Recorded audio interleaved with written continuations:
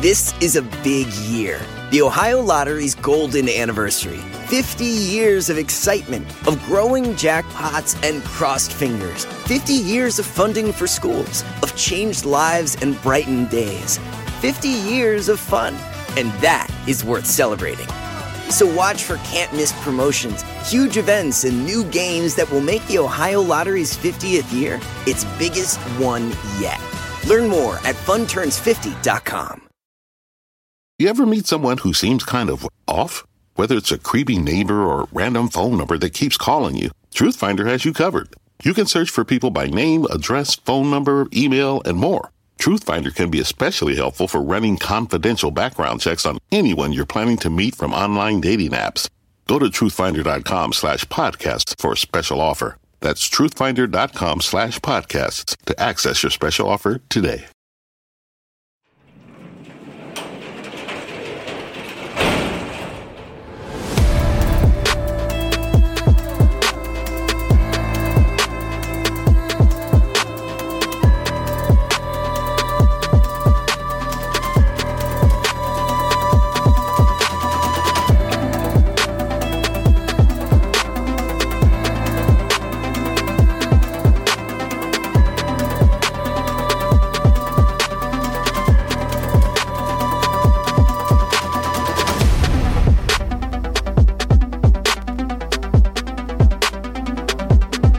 Welcome to True Crime Garage. Wherever you are, whatever you are doing, thanks for listening. I'm your host, Nick, and with me, as always, is a man that knows that it is our imperfections that make us flawless. Here is the Captain. Why do I always have to be the center of attention? Why can't I just be? Why can't I just live? It's good to be seen and good to see you. Thanks for listening. Thanks for telling a friend.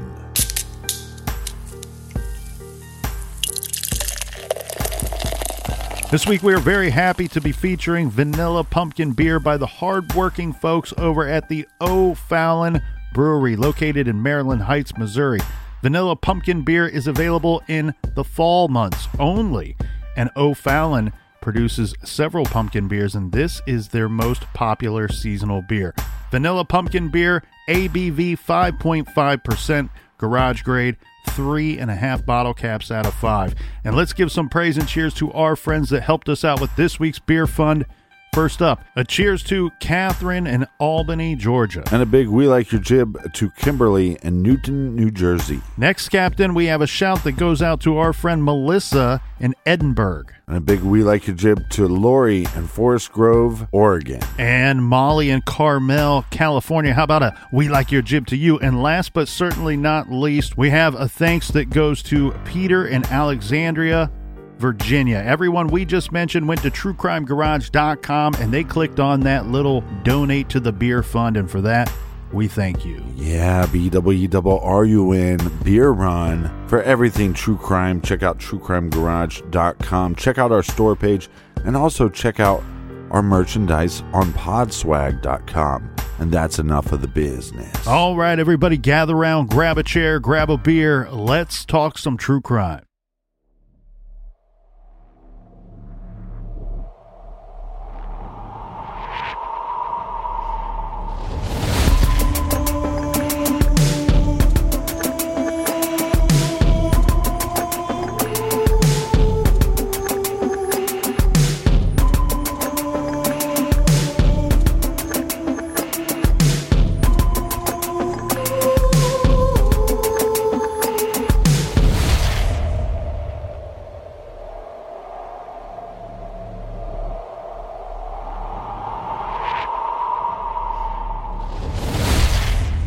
Windyville, Missouri. Population, 51 people. Windyville is an unincorporated community in Dallas County and is located about an hour or so drive northeast of Springfield, Missouri. The community was so named for the frequently windy conditions, but many people of Missouri refer to this town as Spookyville because Windyville is said to be haunted. There are many rundown businesses and multiple cemeteries that all have creepy things said about them. In the 1800s, there were multiple child deaths. If you go to the Peppers Cemetery, located just less than a mile northeast of the town, conveniently off of Peppers Road, Not only will you find the burial plot for the road and cemetery's namesake, Civil War surgeon James Pepper, but also listen closely while you're there, as it has been reported that children's laughter can be heard coming from the cemetery. In Windyville, at the Lone Rock Cemetery, there is a phantom horseback rider guarding and watching over the hallowed ground. On the MM Highway, there is an old bridge that crosses a creek. If you stop your vehicle here, it has been told that you just might encounter a woman who walks this bridge at night, seemingly looking for her child. Visitors say that Windyville, Missouri is a creepy little town that seems to have been lost in time. Ghosts and Haunts in Missouri, a St. Louis organization, relates that Windyville is said to have some sort of haunting in every deserted building, including the Windyville store. Visitors have reported hearing terrifying screams coming from the old cannery building. From something called From the Shadows, True Tales of the Paranormal. Windyville is home to a woman with the head of a goat, a spectral hitchhiker, and be on the lookout for red eyes that stare at people passing by the dead black windows of abandoned buildings. Many say that there are eerie things that go on in Windyville, and you might want to think twice about making a visit there. It's also home to spiritual cults, so watch out, proclaimed an October 2005 article in the USA Today newspaper. These are some of the legends of Windyville, Missouri, population 51.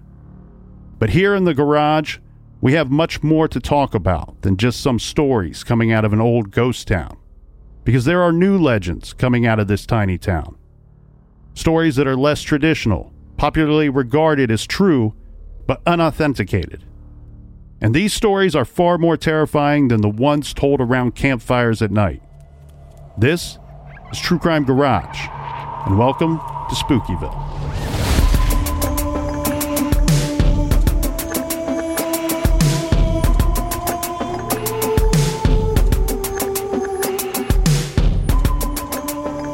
This week we take the flying garage ship to the small town of Windyville, Missouri. And as you just heard, you may want to think twice before going to Windyville. Or, if you are traveling through the great state of Missouri, plan your route carefully.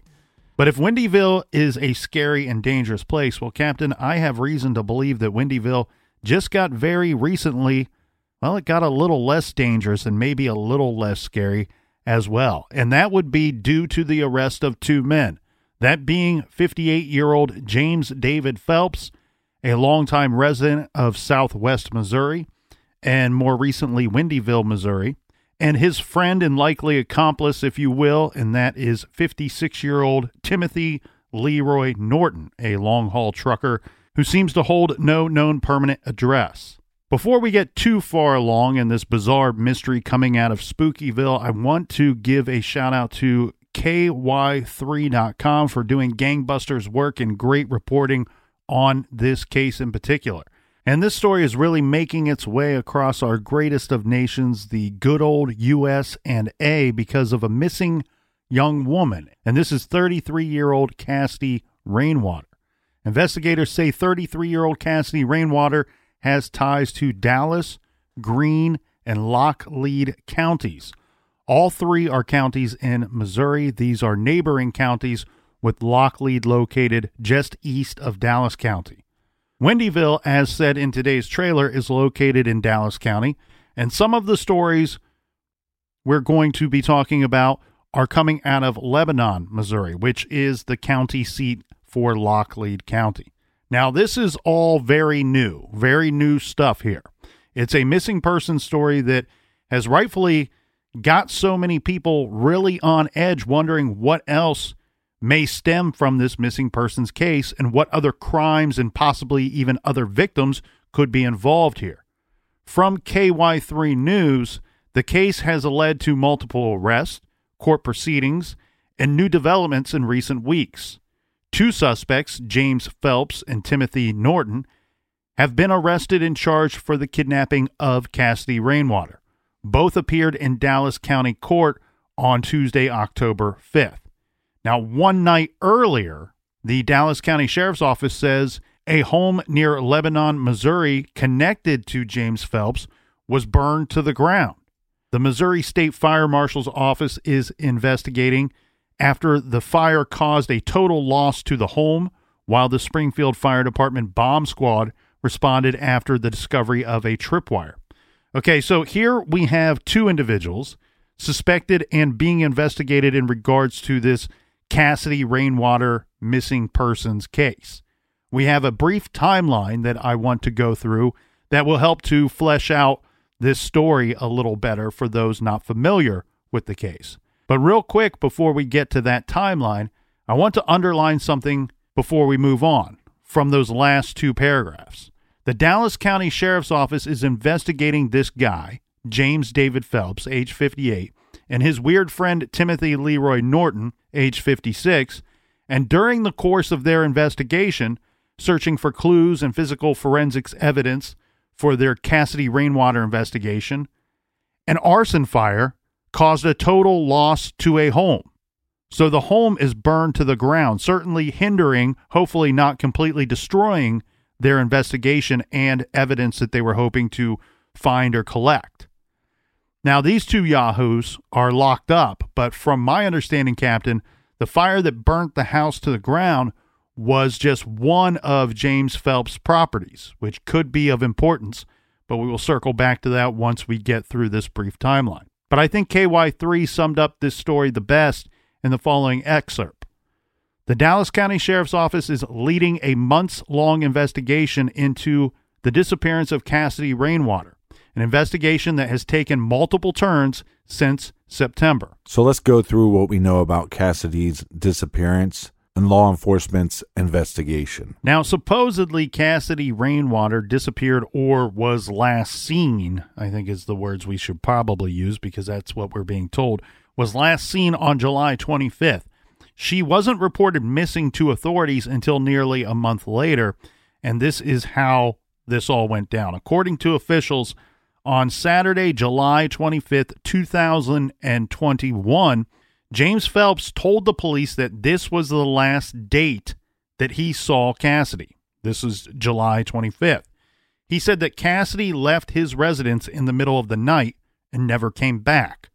Some reports say this was the last day anyone, family members or otherwise, reported seeing Cassidy Rainwater. Right. But it sounds to me, Captain, that this is the last day that James Phelps says that he saw Cassidy.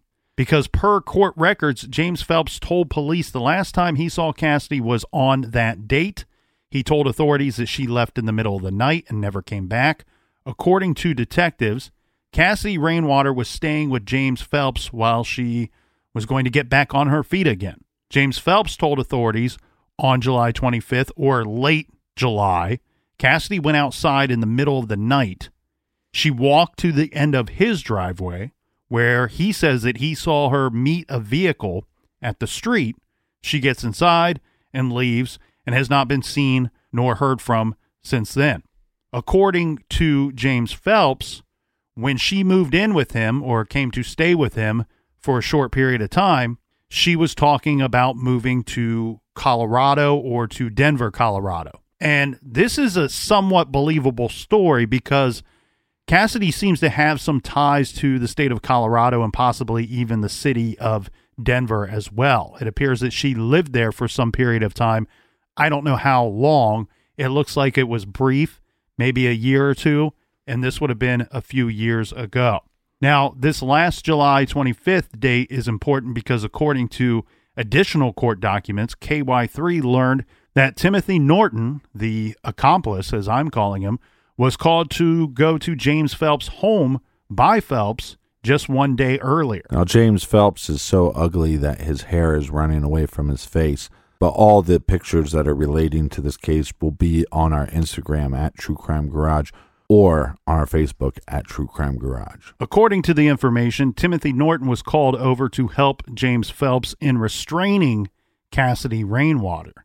And the documents go on to state that he was forcibly holding her while a felony was being committed. And now they don't necessarily state what that felony was. And we can speculate if you like. I think it would be a bit of spinning our tires to speculate what that felony was. According to these same court documents, Timothy Norton admitted to going over to Phelps' place and admitted to helping restrain the young woman. Now, Timothy Norton looks like he smells. Timothy, you stink. The odd thing to me, Captain, is they almost look like they could be related, maybe cousins or something. For some odd reason, I feel like there's some resemblance between the two there. Yeah, scum and scummer. Then we are going to fast forward exactly 1 month. See, this story has these points of interest along the way on this timeline here, but also has these gaps of really no information at all. These eerie gaps in which we have nothing. Okay, so exactly 1 month later puts us at Wednesday, August 25th, 2021. On this day, a family member of Cassidy's contacted the Dallas County Sheriff's Office. This person is reporting her missing, saying, "We, her family, we have not heard or seen Cassidy in quite some time." So this is when officially the investigation started into looking for Cassidy Rainwater. Now, we go to September 16th, 2021 on our timeline, when further developments unfold following this active missing persons investigation. This is when someone at the FBI contacted Dallas County Sheriff's Department.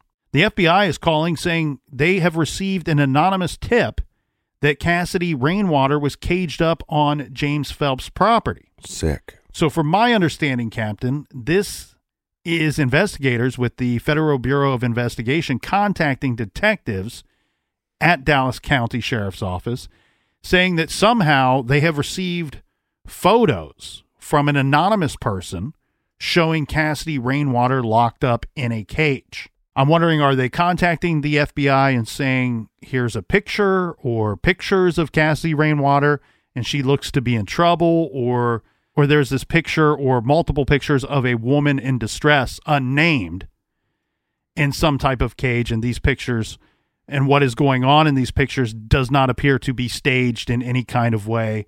So this person contacts the FBI. We don't know. The tip information is a bit vague, and what we do know is it sounds that the tip came by way of FBI, and it was a person that wanted to remain anonymous. Yeah, not that I wanted to see the pictures, but I looked for them on Google and couldn't find them. But just imagine to be in law enforcement shoes and to receive pictures of a woman in the nude in a cage. The reports generally state that she could be seen in a state of partially nude inside of a cage. The tricky thing here is there must have been something to elevate this immediately into their investigation, right? Somehow they connect these pictures to Cassidy Rainwater, or her being the likely person seen in the photos. It could just be by them knowing who she is and being able to identify her themselves, or looking at those pictures and then looking at pictures that they've maybe have received, or maybe some social media accounts, and they were able to compare and contrast the pictures with those. Maybe some kind of facial recognition software used to determine that it might be her. I'm just questioning this, not because I question that it happened. I question how did the FBI so quickly get this to Dallas County Sheriff's Department, right? The FBI is a federal organization who's actively working the entire country of the United States. Cassidy Rainwater is missing in Dallas County, Missouri, a very specific location. So I don't know. I'm trying to connect some dots here. And again, we just don't have enough information to really connect them. Well, what I assume is that here's a person that if you believe that this situation is not staged, she's in immediate danger. She's an immediate threat for her life. That's why I think law enforcement would be able to get all hands on deck to try to figure out where she's located at. And we've seen this before, Captain, and talked about this on our show before, where we've reviewed some photos ourselves that are in some cases, and even high profile cases, really us, the public, we look at them and wonder, is this real or not? Is this something that's staged?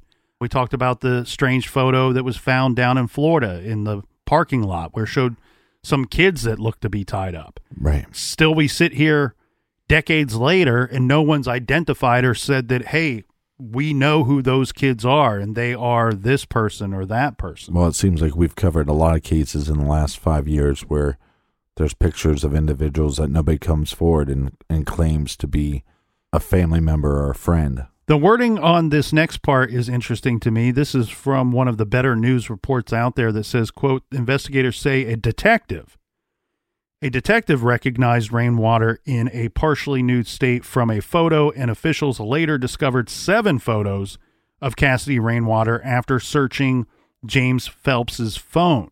So Dallas County Sheriff's Office, they go out to follow up on this tip, and that is when they find 7 photos on James Phelps' phone that will eventually lead to his arrest in this case. I mean, what an animal, though, for him to put this woman into a cage and then take pictures of her. And she's obviously, it seems like she's aware that the pictures are being taken of her. After his arrest, Captain, he was taken to the Dallas County Jail, where he still remains to this day. Now, of course, this is important, but what we have here is a missing person. A tip sends police to speak with this James Phelps. He says, yep, I know her. She was staying with me and left in the middle of the night about 3 weeks ago. So he's not denying that he knows her. He's not even denying that she was at his residence. The detective search his phone. I don't know if he agreed to let them view his phone or if they had a search warrant for it. I would think with how hot this case is, or at least was for a few weeks in the news, that often the warrants are easily found by reporters, and the wording in those reports is always of interest because most of the time the detectives have to be fairly specific about what they are searching for, why they are searching for it, and why they have reason to believe that they will find these items in this person's possession, and the significance of these items in relationship to the crimes committed or the crimes that they are investigating. Seems to me the way it's reported is we have this picture, and then once they get a search warrant to search his phone, then we find another 7 pictures on the phone. So it seems like those pictures are separate from the initial photo that they found. Possibly, and we could dive into that, and I'd like to. I just want to make sure I'm understanding your question before we move on too far. My suspicion is that it's not like a physical picture that they were handed, right? That somebody contacted the FBI and said, hey, I've seen this photo or these photos online, and here are my concerns. Yeah, that makes more sense to me than one of them being printed out and the other 7 not being printed out. One thing that I found interesting was I couldn't find really any exact quote or any definitive statement saying that they obtained these photos from his phone or were viewing his phone because they had a warrant to do so. They may have. They may just been able to keep it under wraps, but I couldn't find anything definitively saying that they had applied for or asked for certain warrants in this case. And I'm guessing that they have here, Captain, but what I'm really questioning is what came first, the chicken or the egg here? Was it the warrants and then we have the arrest of these 2 individuals, or did we have the arrest, which then led to warrants for us to search properties and phones and computers and things of that nature? Yeah, that's a good question. But I think, like you said, it'd be a lot easier to attain if they're able to show a judge, here is an individual that is missing. James Phelps is the last person known to see her. She was at his residency. These pictures, we believe, are of his residency. A judge is going to sign off to search all his properties and his person and his phone and whatever you want once you have that evidence. Agreed, especially if you go out there and talk to him the first time. And let's say you see or witness nothing incriminating at this first encounter or the first time you talk with him, but just him saying, yes, she was here, and admitting that he knows her might be enough to get you certain warrants, like you pointed out. And I'm just kind of circling around all of that like a vulture because I'm scratching my head a bit with this. We found similar pictures of Cassidy on this man's phone, Better than scratching your balls. If I'm if one of my sick, twisted hobbies is caging women, I'm not going to just offer up my phone for old Johnny Law to review, right? So if there was a warrant for the phone or computer or the property when the detectives came a-knocking on September 16th, that fascinates me. What led to the warrant? Was there something in one of those online pictures that might indicate, like you were pointing out, that she's being held on this man's property, right? Something specific or some way of identifying whose property or whose home it may be. Well, it could be as simple as they are able to match something with inside the first picture to something of his residency. Or you go to his residency and there's a freaking cage. You're there to ask James Phelps some pretty standard and friendly questions, and then you as the detective can see something in plain sight, a cage, as you said, or something from one of the photos that tells them, hey, this is the location where these photos were taken. And or maybe they were able to pull they could have been able to pull some kind of data from these online photos as well. That's right. Some metadata could tell them what the location possibly was at the time the pictures were taken. But however it goes down, James Phelps is arrested.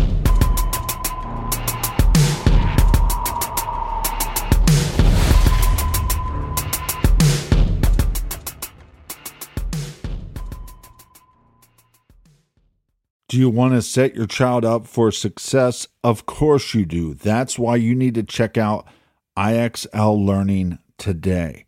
IXL Learning is an online learning program for kids covering math, language arts, science, and social studies. IXL is designed to help them really understand and master topics in a fun way. It's powered by advanced algorithms. IXL gives the right help to each kid no matter the age or personality. There's one site for all kids in your home pre-K to 12th grade. Kids could use it at home on their computer or on an app on your phone or a tablet. No more grading those worksheets. IXL grades everything for you. 1 in 4 students in the U.S. are learning with IXL. IXL is used in 95 of the top 100 school districts in the U.S. I love recommending IXL Learning. Kids can learn at home or on the go. And all my friends and family that are using it absolutely love it because it's so easy to set up and so easy to use. And even the kids that I've recommended it to their parents have told me, hey, Captain, thank you. I was having problems in math and my parents couldn't help me, but IXL could. Do you want to get your kids back on track, or do you just want to get your kids ahead? Do so with IXL Learning. Make an impact on your child's learning. Get IXL now. And True Crime Garage listeners get an exclusive 20% off IXL membership when you sign up today at IXL.com/garage. Visit IXL.com/garage to get the most effective learning program out there at the best price. Check out IXL.com/garage today. The best part of spring cleaning takeaway is the post-clean clarity you get. It's kind of like when you find out that you've been paying a fortune for wireless. When Mint Mobile has phone plans for $15 a month when you purchase a 3-month plan. It's time to switch to Mint Mobile. All plans come with high-speed data and unlimited talk and text delivered on the nation's largest 5G network. Use your own phone with any Mint Mobile plan and bring your phone number along with all of your existing contacts. Ditch overpriced wireless with Mint Mobile's limited time deal and get 3 months of premium wireless service for $15 a month. Save a lot of money with Mint Mobile. Get their great mobile wireless service delivered on the nation's largest 5G network. That's premium service at a great price. To get this new customer offer and your new 3-month unlimited wireless plan for just $15 a month, go to mintmobile.com/TCG. That's mintmobile.com/TCG. Cut your wireless bill to $15 a month at mintmobile.com/TCG. $45 upfront payment required, equivalent to $15 a month. New customers on first 3-month plan only. Speed slower above 40 gigabytes on unlimited plan. Additional taxes, fees, and restrictions apply. See Mint Mobile for details. Warmer, sunnier days are calling. Fuel up for them with Factor's no prep, no mess meals. Meet your wellness goals in time for summer thanks to the menu of chef-crafted meals with options like Calorie Smart, Protein Plus, and Keto. Factor's fresh, never frozen meals are dietitian approved and ready to eat in just 2 minutes. So no matter how busy you are, you'll always have time to enjoy nutritious, great tasting meals. With 35 different meals and more than 60 add-ons to choose from every week, you'll always have new flavors to explore. Crush your wellness goals this May with dietitian approved meals and ingredients that you can trust. Make your day delicious. From breakfast to dessert, stay fueled with easy, nutritious options. Treat yourself to restaurant-quality meals that feature premium ingredients like filet mignon, shrimp, and blackened salmon. I am new to Factor, and I have been loving every minute of it. I have a problem, and it's called lunch. Some days I need to pack a lunch, and some days I work from home. Whether I'm at home or whether I'm on the go, Factor is fueling my lunch from now on.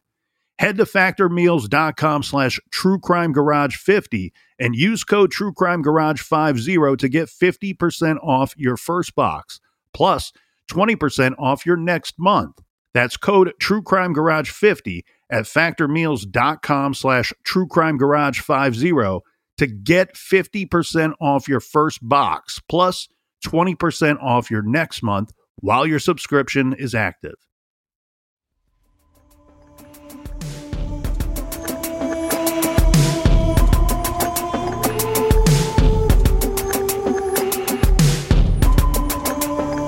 All right, we're back. Cheers, everybody. Thanks for joining us here in the garage. Cheers to you, Colonel.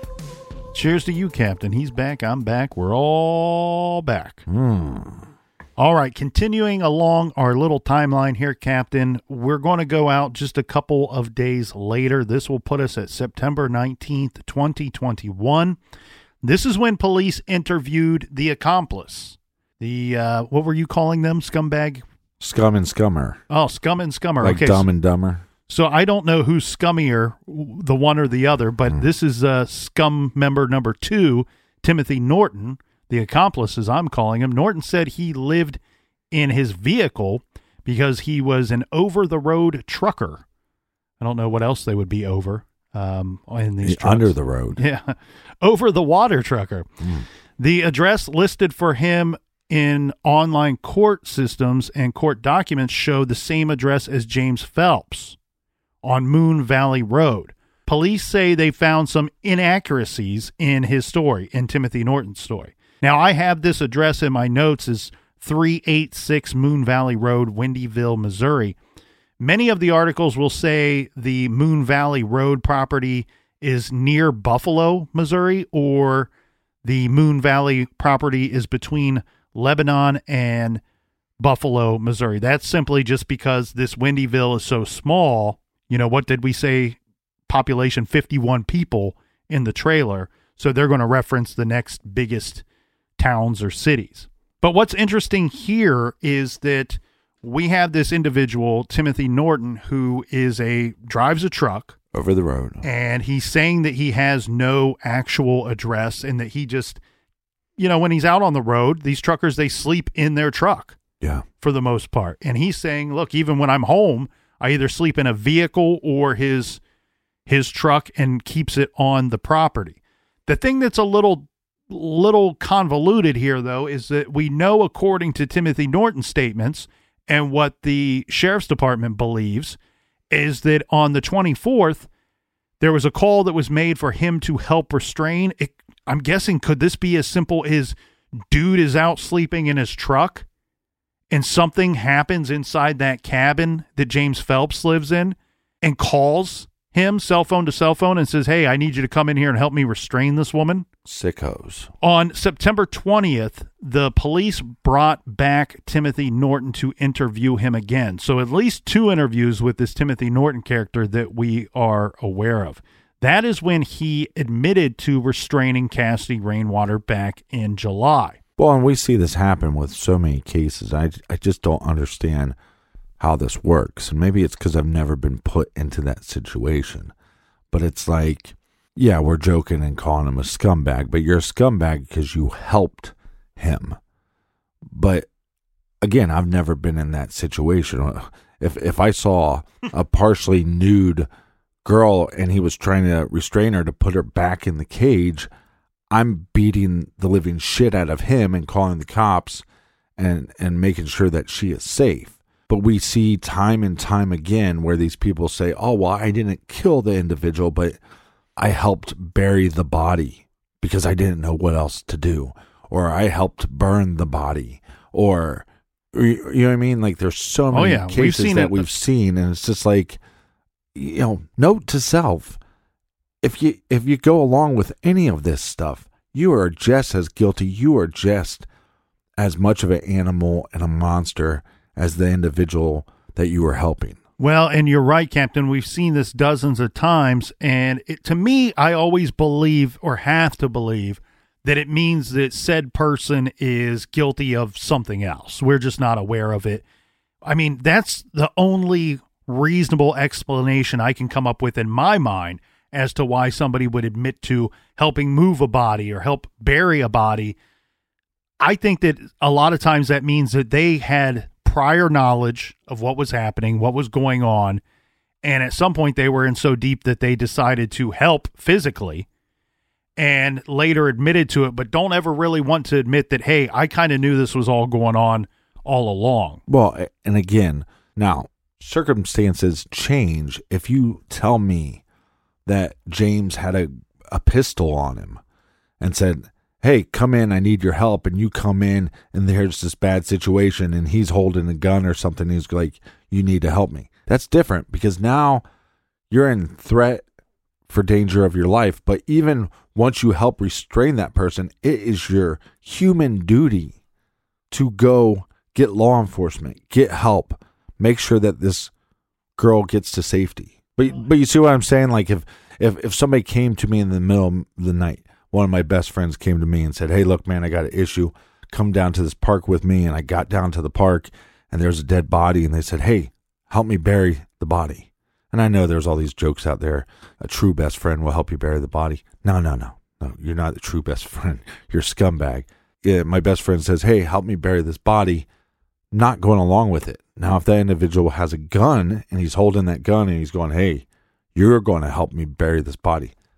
Different circumstance. Well, and if these reports are completely factual that we've been able to review that are coming out in regards to the story, it states that Norton says to authorities that he is aware or knows that Cassidy is being held at that property. And the wording on that makes it sound to me like he is aware or knows that she's being kept in a cage at Phelps's property. So kind of circling around this before we move on, again, that is the phone call from July 24th. The, not calling, asking to help bury a body, but the phone call that says Phelps is requesting Norton to help him restrain Cassidy. And I just hope, I don't know whether this was an actual phone call or an actual text or what have you, but I just hope and pray that restrain is not code for something much worse. Now, the next day on September 21st, Timothy Norton was arrested. He is being held at the Dallas County Jail with no bond. On September 23rd, police depart from a scene on Moon Valley Drive. It says Moon Valley Drive in this report. I'm guessing they mean Moon Valley Road. The Dallas County Sheriff's Office continues to investigate the case. By this point in our timeline, more than 2 months have passed since the disappearance of Cassidy Rainwater, and the community members around the Ozarks are searching for answers on her condition and what just may have happened to her. On September 21st, one of the news outlets spoke with a woman who said that she knows Cassidy Rainwater and knows of the suspects. She spoke with KY3 on the condition of anonymity. She said she can't wrap her head around all of this. Quote, "I've been incredibly unsettled since the whole menagerie started," she said. "I'm continuing to pray for her family. I can't fathom what her family is experiencing, and I'm heartedly sorry that happened so close to my home." The woman recalls Cassidy Rainwater as being friendly, saying she would stop by and she would talk to us when we were outside working, saying, "I don't think Cassidy would have ever run off without keeping contact with her family," she said. Unfortunately, Captain, I don't think that any people think that Cassidy ran off in this case. You know, with the photos and with the arrest that followed, and it saddens me to say this, but first guess to me says authorities are probably searching for remains at this point. I agree with you. And like I said, think about placing yourself in law enforcement. I know a lot of true crime enthusiasts are like, man, being a law enforcement officer at times would be some enjoyable aspects to it, or trying to solve a crime, but to see photographs like this and then have to go to the family and say, look, we believe this is Cassidy. Can you identify her in these pictures? And there's no way of sugarcoating what you're going to show them. That's correct. On September 23rd, 2021, deputies returned once again to search around some properties in rural Dallas County, including the home on Moon Valley, for evidence in the investigation. After several hours, deputies departed from the scene. Now, on Friday, October 1st, 2021, investigators confirmed they were waiting for DNA evidence to return in the disappearance of Cassidy Rainwater. Dallas County Sheriff Scott Rice says it could be at least 30 days before any results are returned. Okay, so around this same time, we have a lot of local rumors that start making their way out of this rural part of Missouri out to the rest of us in the surrounding parts unknown. Well, I'm assuming because, like you said, they're probably looking for her remains. But if they found a cage or area that they thought a cage was put, they can test the carpet or the floor or the cage itself for touch DNA, plus multiple items probably on the property. Yeah, touch DNA. Here's my guess here, Captain, because this is where I think if the rumor mill hadn't already been started up and firing on all cylinders, I think this statement from the sheriff saying, hey, we're waiting on the return of some DNA evidence and it could take 30 days or so before we get any results back, that's going to get the rumor mill fired up and rocking and rolling, right? So, because there's a lot of speculation as to what that could mean. Does that mean that they found remains that they think could be Cassidy Rainwater's? They're not saying that. They're not saying that they found any remains at all. They're not saying that they have reason to believe that Cassidy Rainwater is deceased. You know, here we sit months later, and it's really just kind of left out in the open. It's left open-ended, where we know it's a missing persons investigation. They were investigating the disappearance of Cassidy Rainwater at one point, and then at some point, that investigation shifts to the angle of we're investigating these photos that the FBI became aware of, these scary photos. And it's really just left here all this time later as, well, it's still a missing persons case. We've arrested these people. We've searched this property over and over and over again. And it's still as it was in the very beginning, a missing persons case.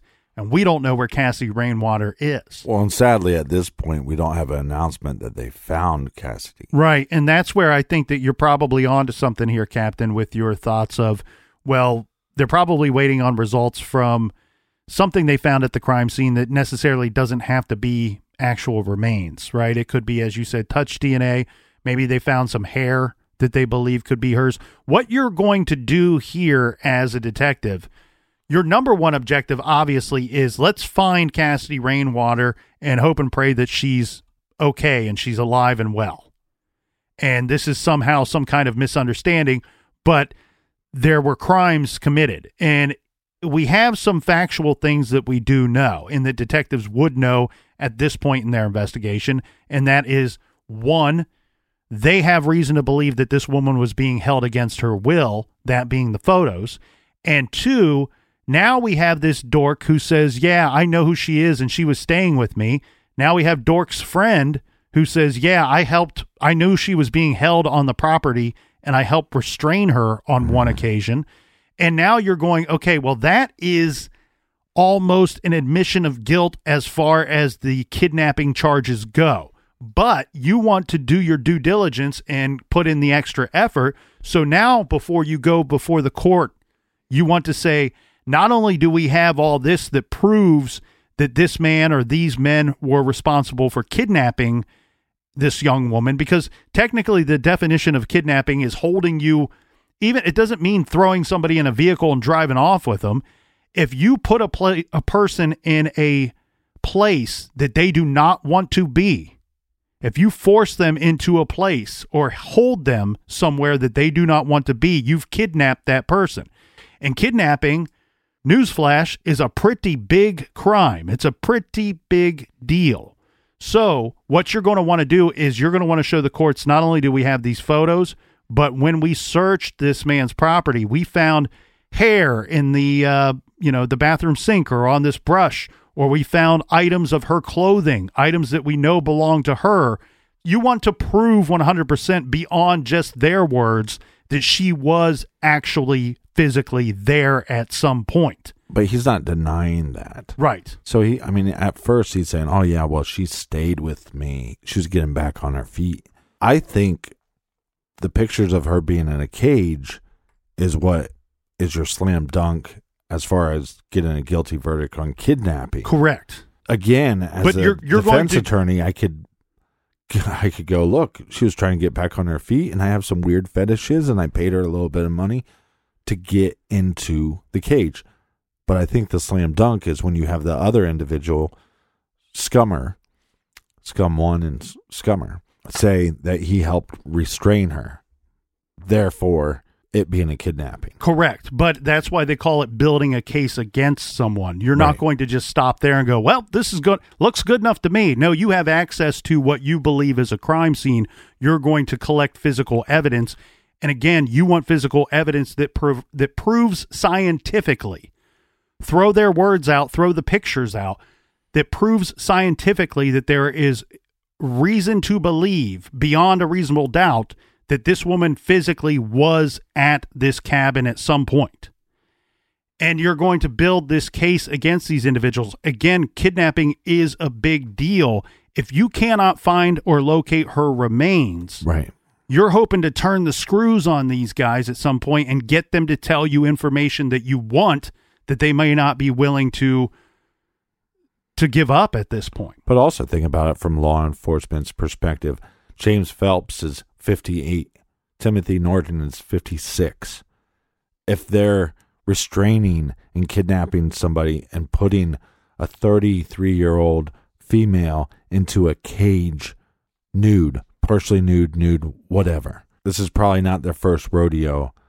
They're probably responsible for other heinous crimes. I absolutely agree with you here, Captain. I would think that if this stuff is going on and one, you're doing this type of nastiness to begin with, but two, you've managed to get an accomplice to help you, it seems like they're kind of proficient, I guess would be my thought, in these types of acts, or something has led to this. Now, what's interesting, though, was I was really curious, and I was expecting to find maybe some red flags in either of these individuals' backgrounds, but there wasn't really anything major. So what little I was able to find about each one of them is we have some very minor misdemeanor charges against both of them throughout their history, some of them dating back as early as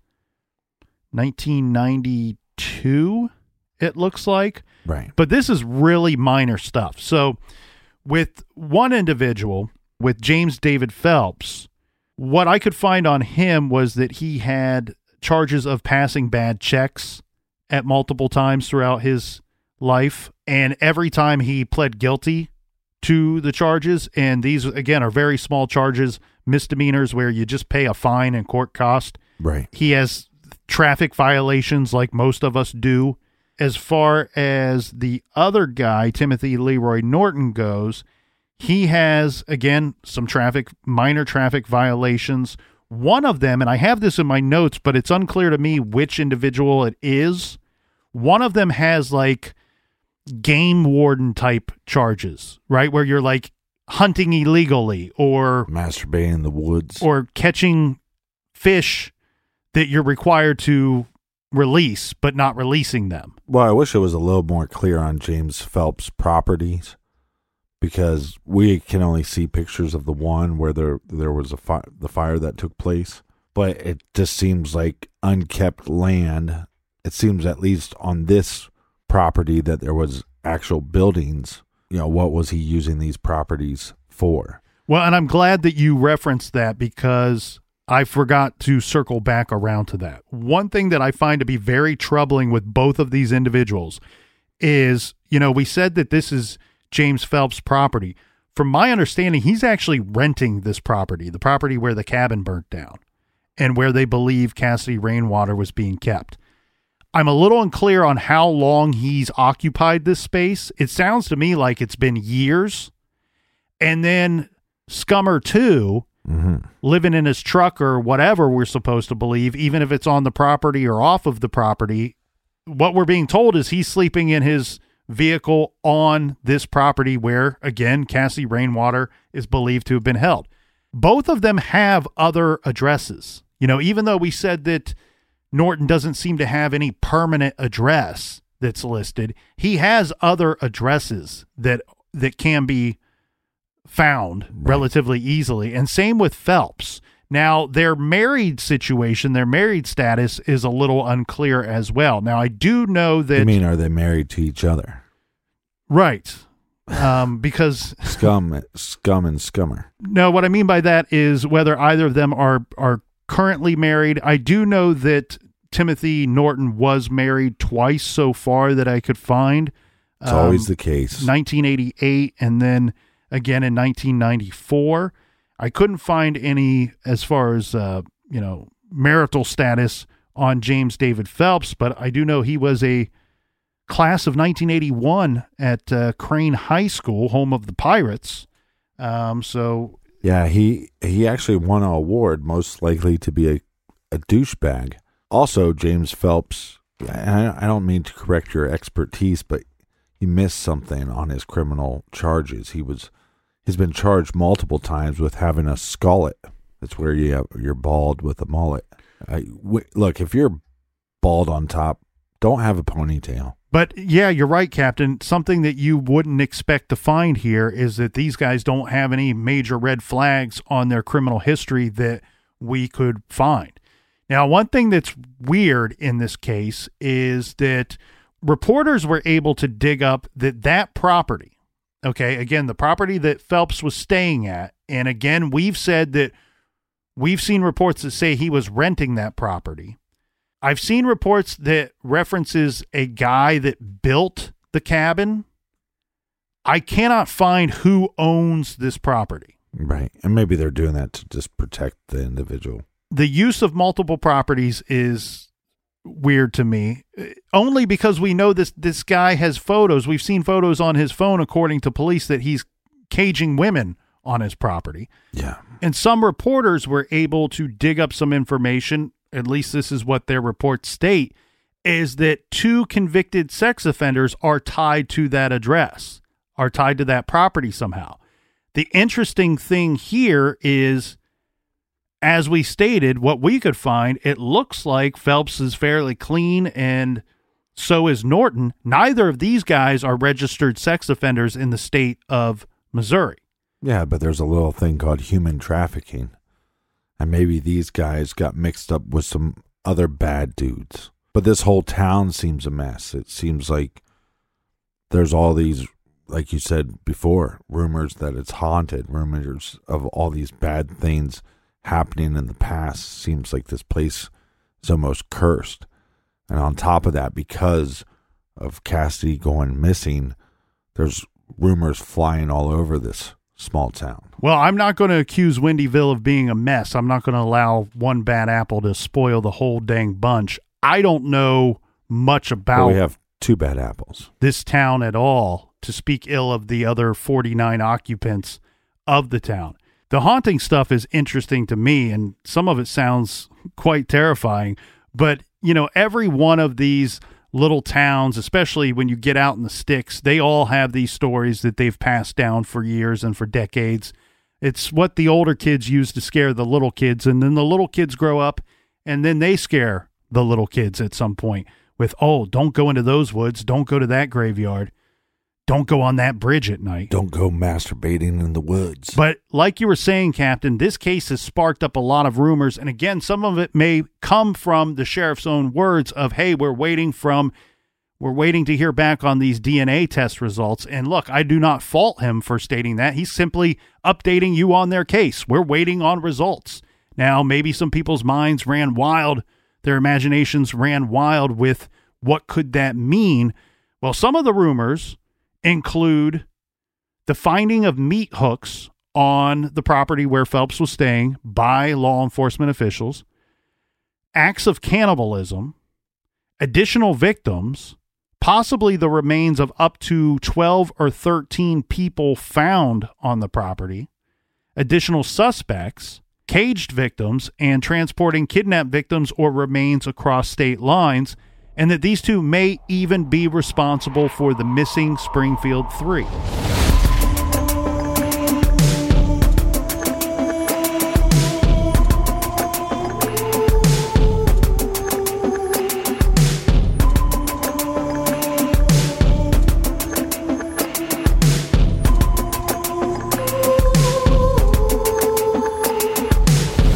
I want to thank everybody so much for joining us here in the garage. Make sure you join us tomorrow for part 2 of Spookyville. And until then, be good, be kind, and don't litter.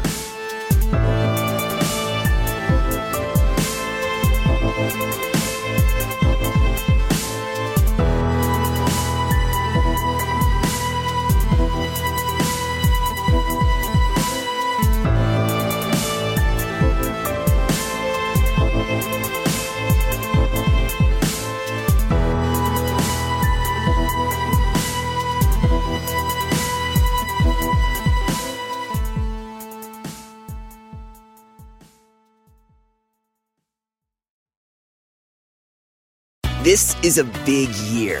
The Ohio Lottery's golden anniversary. 50 years of excitement, of growing jackpots and crossed fingers. 50 years of funding for schools, of changed lives and brightened days. 50 years of fun, and that is worth celebrating. So watch for can't-miss promotions, huge events, and new games that will make the Ohio Lottery's 50th year its biggest one yet. Learn more at funturns50.com.